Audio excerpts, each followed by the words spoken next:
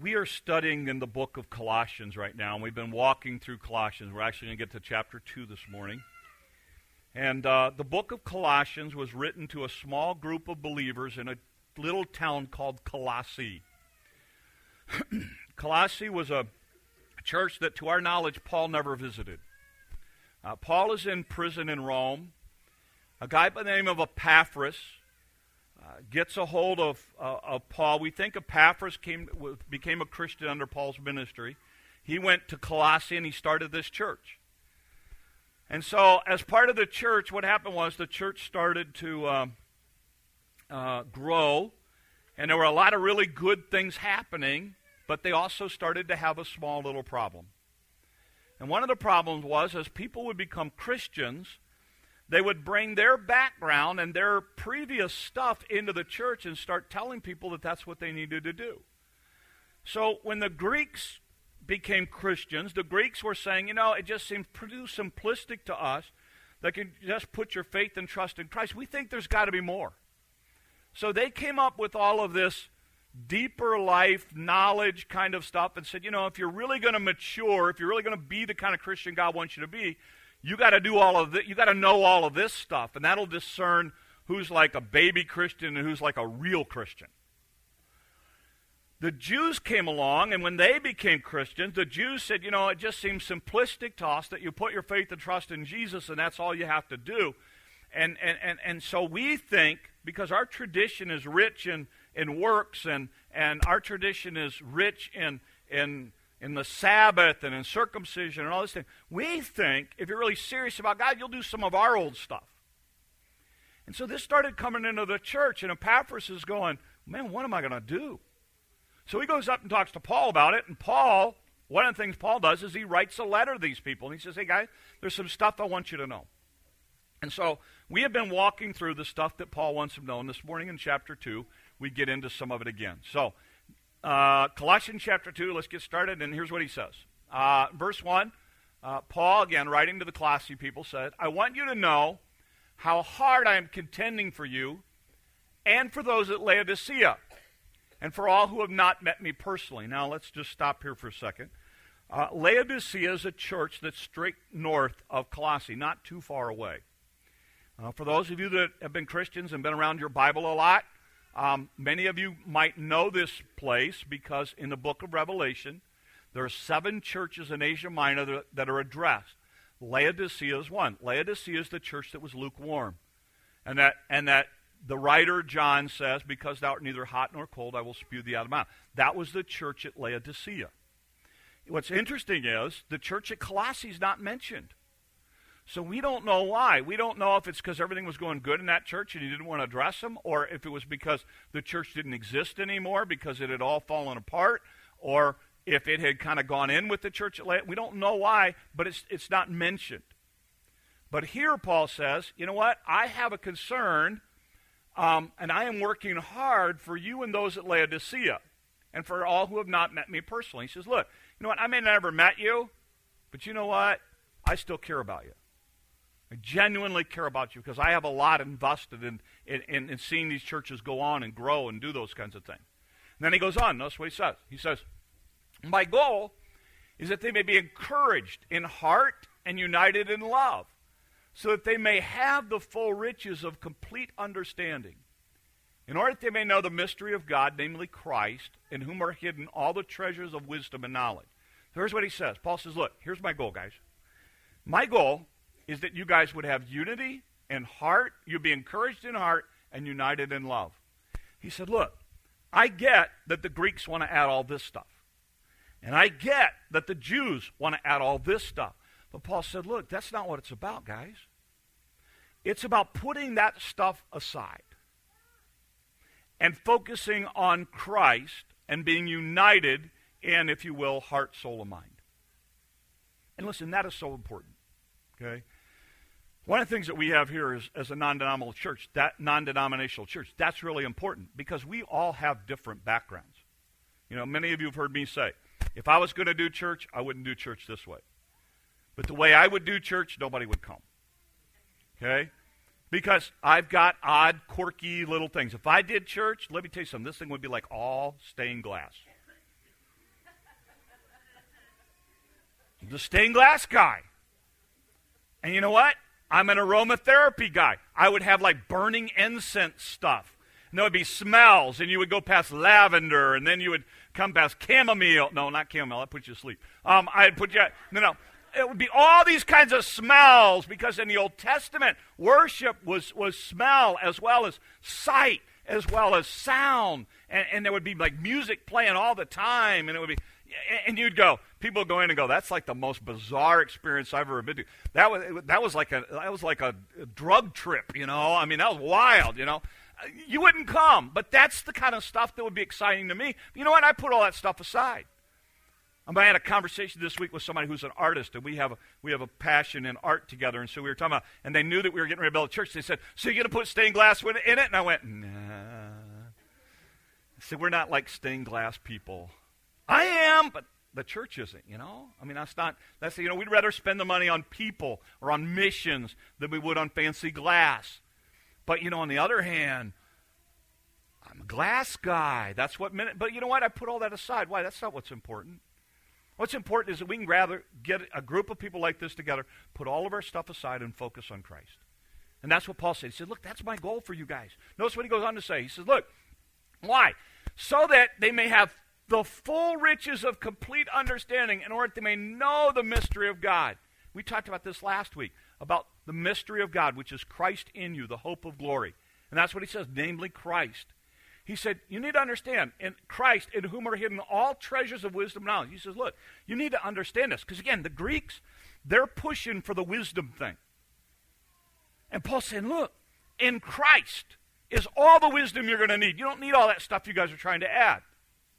And in Christ, you don't need all those Jewish works that you're trying to bring in. You need to understand that all of that was to get you to Christ. It's not so that you can focus on that. It's so that you can get to Christ.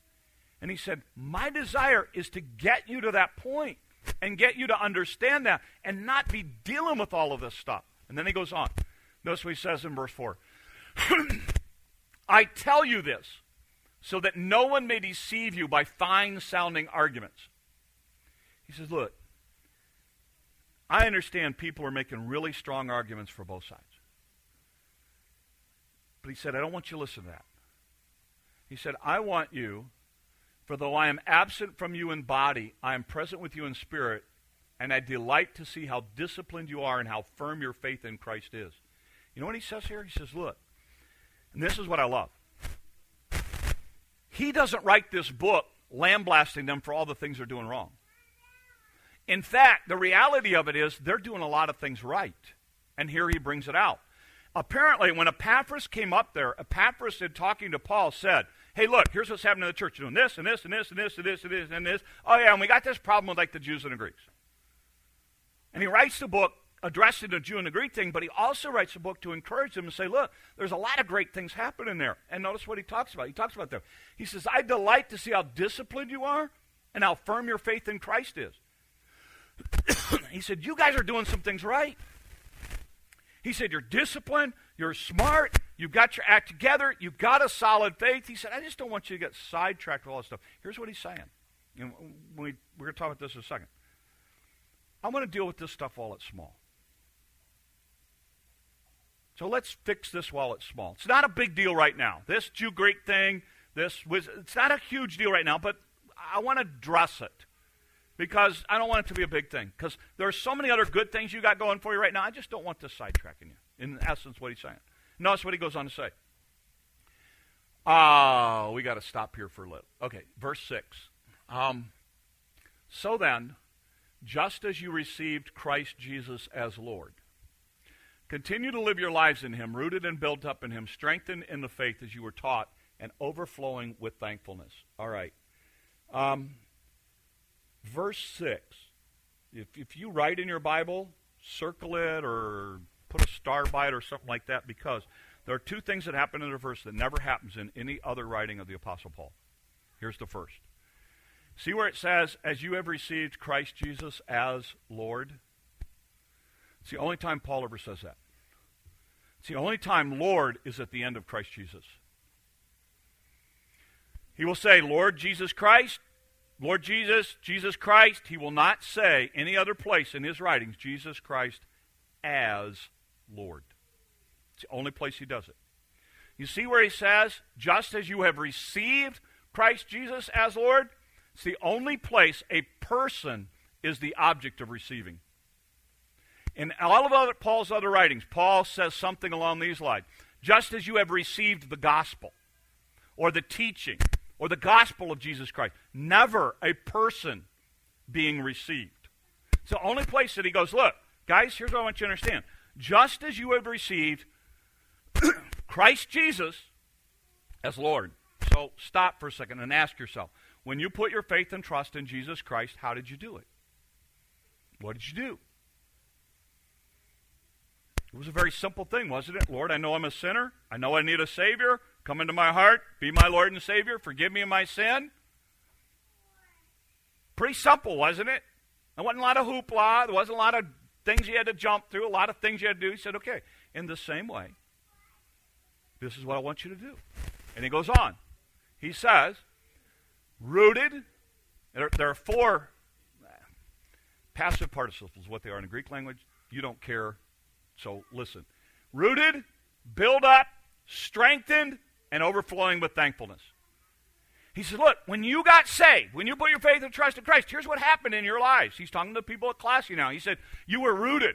He uses actually like a farming term, a garden term. You were rooted. And you were built up. Now he uses a construction term. That's like a building thing. And you were strengthened. Now he uses like a personal, physical kind of term. And then notice what he says, and you were overflowing with thankfulness.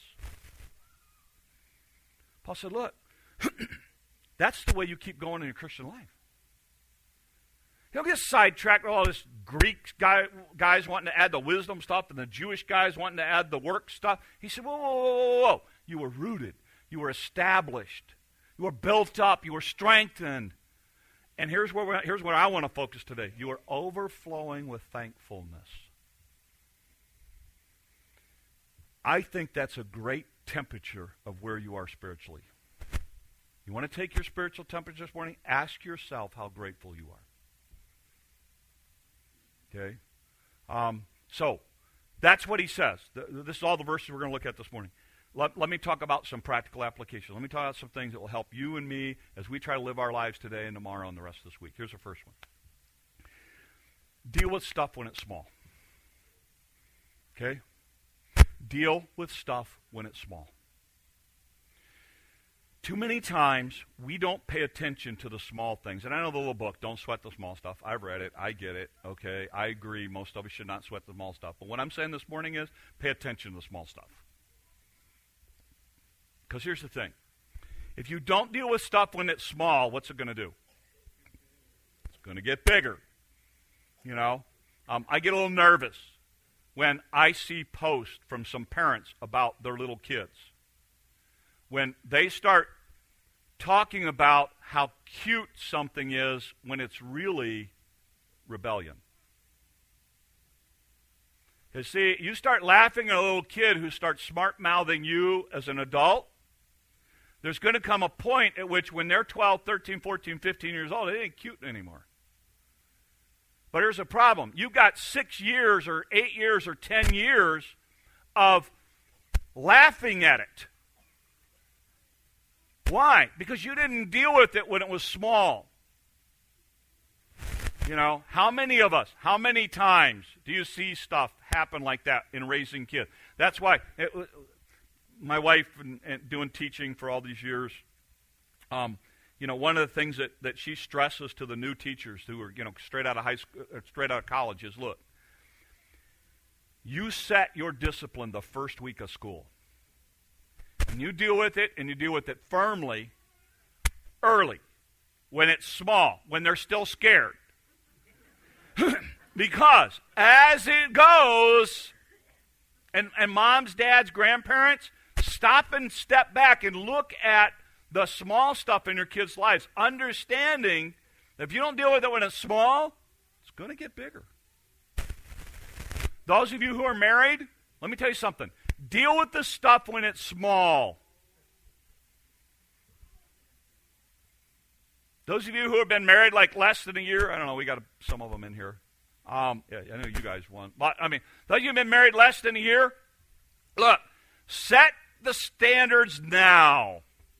Because if they don't pick it up now, guys, if the guys don't pick up their laundry now, talk to some of these people who are married 30 years. Ask them how hard a problem it is to undo. You know, why?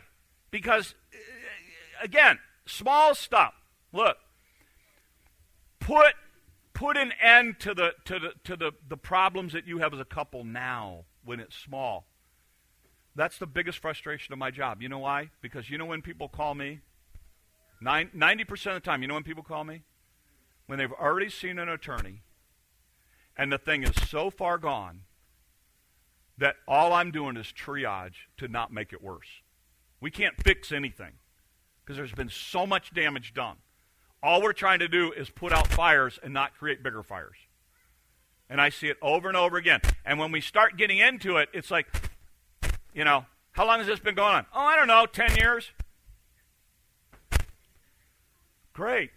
But really, we want it fixed now, like this week. Really. For 10 years, you have treated each other like enemies. And in 1 week, you want me to fix it? You know, come on. You didn't get here overnight. You're not getting out overnight. We're going to have to go back and undo and work through all of these issues.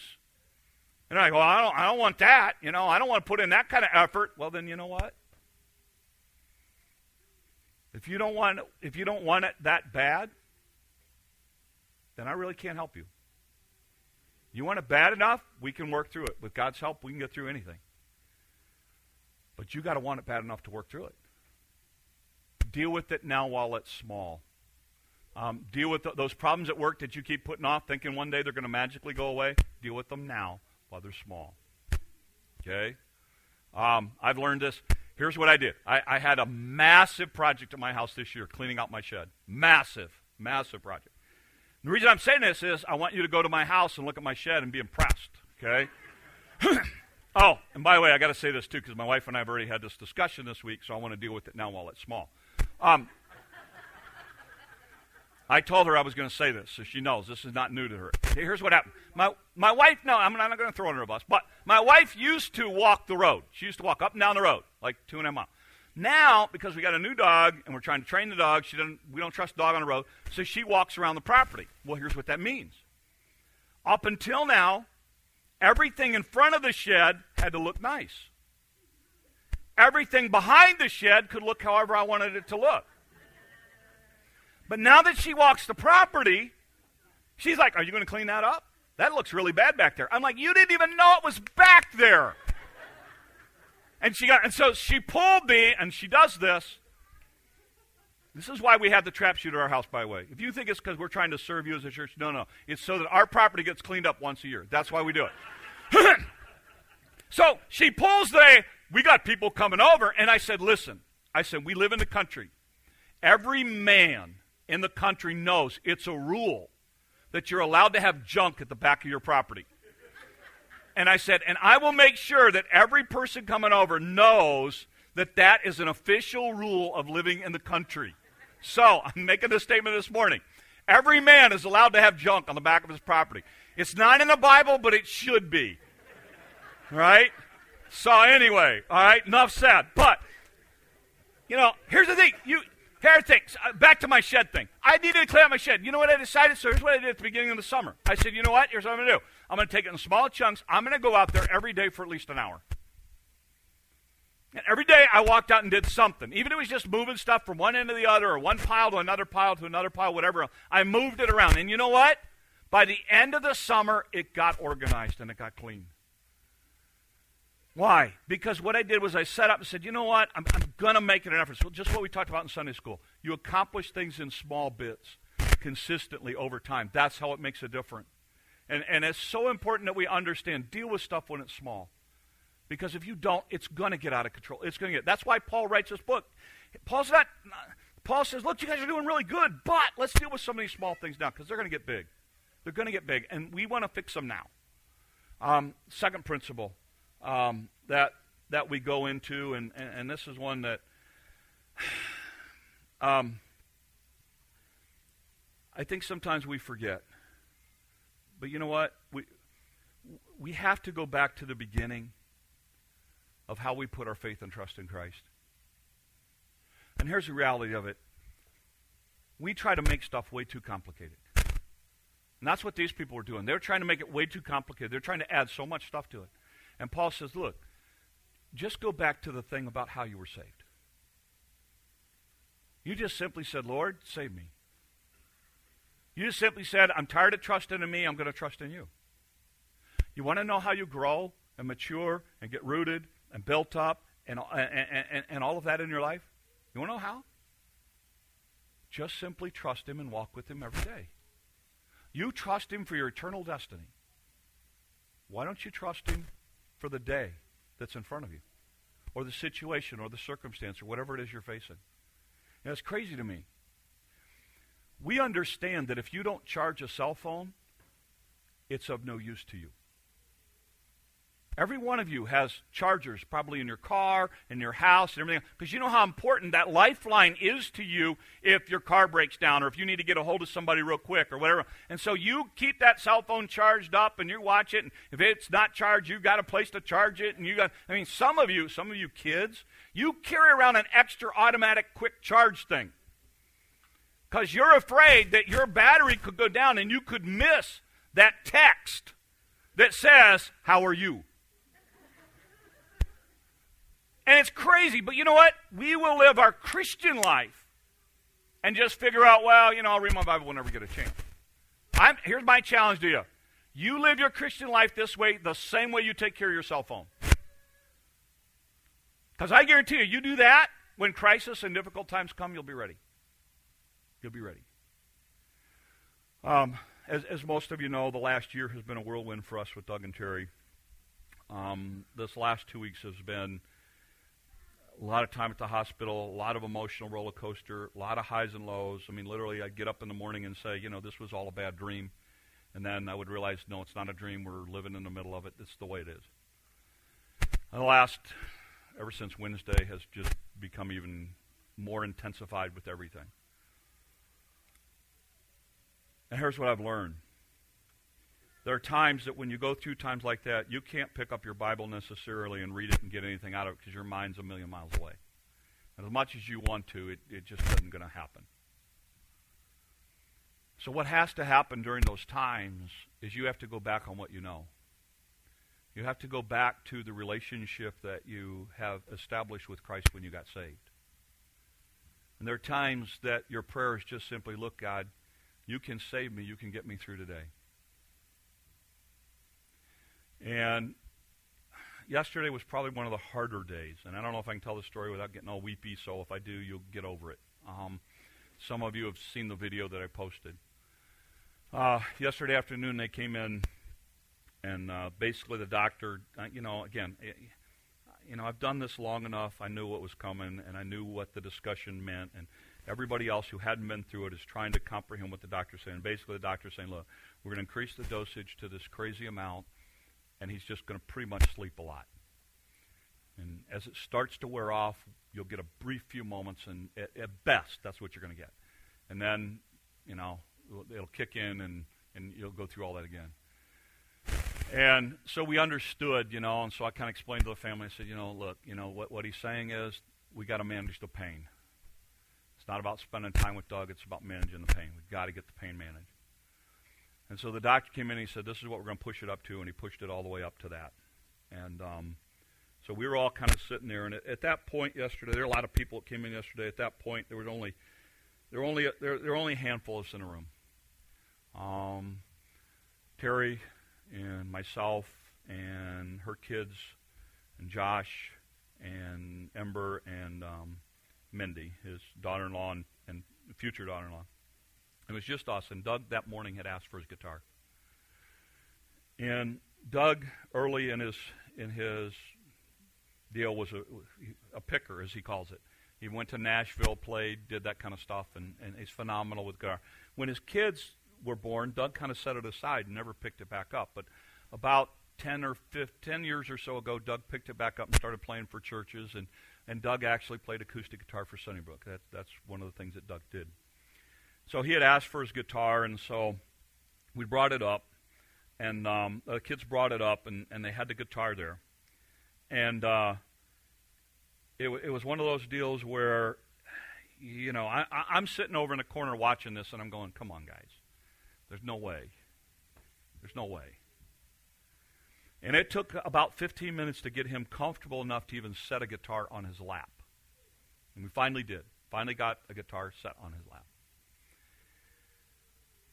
And well, first of all, we spent like 15 minutes convincing him that it was his guitar, and we never did. Finally, we told him that the hospital owns a guitar and loaned it to us to be able to use. Because, and the long story was, Doug had a guitar. It got stolen years ago, and the guitar that he had in his mind, describing to us, was a guitar he grew up with his entire life and played up until 10 years ago when it got stolen and had to get it replaced. So we just told him, look, it's a hospital guitar. We know it's kind of crappy, but we think they, you know, you can play. And he goes, well, it ain't my guitar. We said, we know, just try it. So we could not convince him for anything. It was his guitar. Finally got him set up. Finally set up. And it was a God moment. Because all of a sudden, with incredible clarity, he started playing like he has played for his entire life. And then he started to sing. And, you know, and I realized it, and I mentioned to Tyler, you need to start videoing this. You know, everybody's got their cell phones, and then we got all the cell phones out recording the whole thing. And then he continued to play for another 15 minutes after he got done singing. It was one of those moments where you know that God is in the middle of it. And it was even to the point that the nurse came in and she looked at us and she goes, what? And I said, she said, I thought somebody else was in here playing for him. I said, no. I said, the doctor was walking down the hall and I saw him and I called him in. I said, Doc, I said, you have to come in and just for a minute, And he felt bad because he was the one who just told us the information and 30, 40 minutes before, and he came in and I said, you have to see this. And the doctor stood there and the doctor just shook his head. In fact, he went over to the IV machine to make sure the nurses had punched the numbers in right because he could not believe anybody could be on that much medication doing it. And for that 15, 20 minutes, I had to get up and go to the bathroom, but I'm like, I ain't moving. I am not moving. This is a once in a lifetime. I've seen a lot of things. I've never seen anything like this. It was almost like God just stepped down and said, I'm going to give you this. I'm going to give you this. Because I think God knew that's what we needed. And I challenge you to say, I challenge you to get to this understanding of this point, that it is so important that you go back to the simple things in your life of faith and trust in Christ, that He's powerful enough to save me. He's powerful enough to take care of my circumstances, my situations, my difficulties for that day. Don't make it too complicated. And the last thing that Paul talks about in this passage is gratefulness. You know what? We're spoiled. And we're a bunch of whiners. And we need to stop whining and complaining and really be grateful for all that we have. You have this day. You have this moment. You have this time. Be grateful for it. Yes, your health could be better, and it could be worse. Yes, your spouse could be better, and they could be worse. Yes, your kids could be better, and they could be worse. Yes, your job could be better, and it could be worse. We need to be grateful for the day and the things that we have. And I'm afraid too many times we have gotten wrapped up in our world to the point that we think we deserve it all. And so when something doesn't go our way, we get all bent out of shape instead of being grateful for it. One of the things I read this week was Matthew Henry was a preacher, and he wrote a commentary, and so just about every preacher that's probably on the planet owns Matthew Henry's commentary. It's 6 volumes. It's been around forever.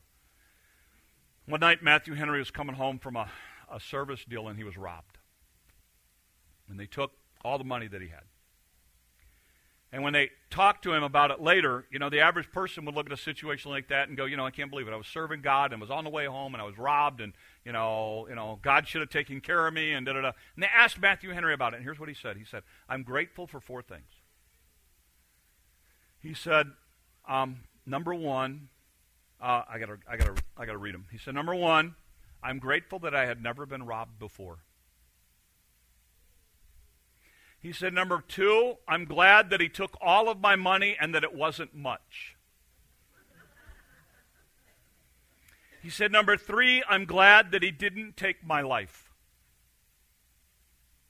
And he said, number 4, I'm glad that I was robbed and that I was not the robber. And I thought, you know what? Only a guy who walks with God and has something bad happen to him can have that kind of outlook. And that's the kind of outlook we need to have. That whatever comes your way this week, whatever comes your way today, you will somehow be able to find gratefulness and gratitude,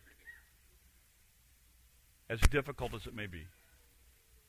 I'm heading into a week where I'm probably going to lose my best friend. But I'm grateful because I can say I'm going to lose my best friend.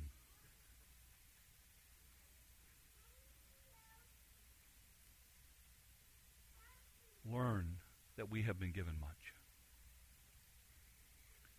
And we need to step back and look at our own lives and say, is gratefulness a characteristic of who I am? Because as Paul said to these people, you guys are doing great, because one of the things that was true of the people at Colossae is they were grateful. And we need to be as well. So my prayer for all of us this week goes something like this. That we would walk in faith, focusing on what Christ has done for us. That we'll be grateful for the things that God has done in our lives. And that we will not take this day for granted. Let's pray. Lord, help us. Use us. Lord, we get so tied up and so wrapped up in all the stuff of life, and Lord, we forget some of the most basic things. Lord, you have saved us. You have made us your children. You have given us keys to the kingdom, Lord. You have allowed us to be able to leave this place and spend eternity with you. You've given us hope in hopeless situations. You've given us joy in some of the darkest times. And Lord, for those of us who are believers, who have put our faith and trust in you, Lord, would we really learn to appreciate that which we've been given? For others, Lord, here today, that they may not have that kind of confidence, they don't have that kind of relationship, Lord, would you help them to understand they can? And that, Lord, it's not difficult. It's incredibly simple. But it is oh so life-changing. Use us, and thank you for your word. And now help us to go out and do something with it. These things we ask in your name. Amen.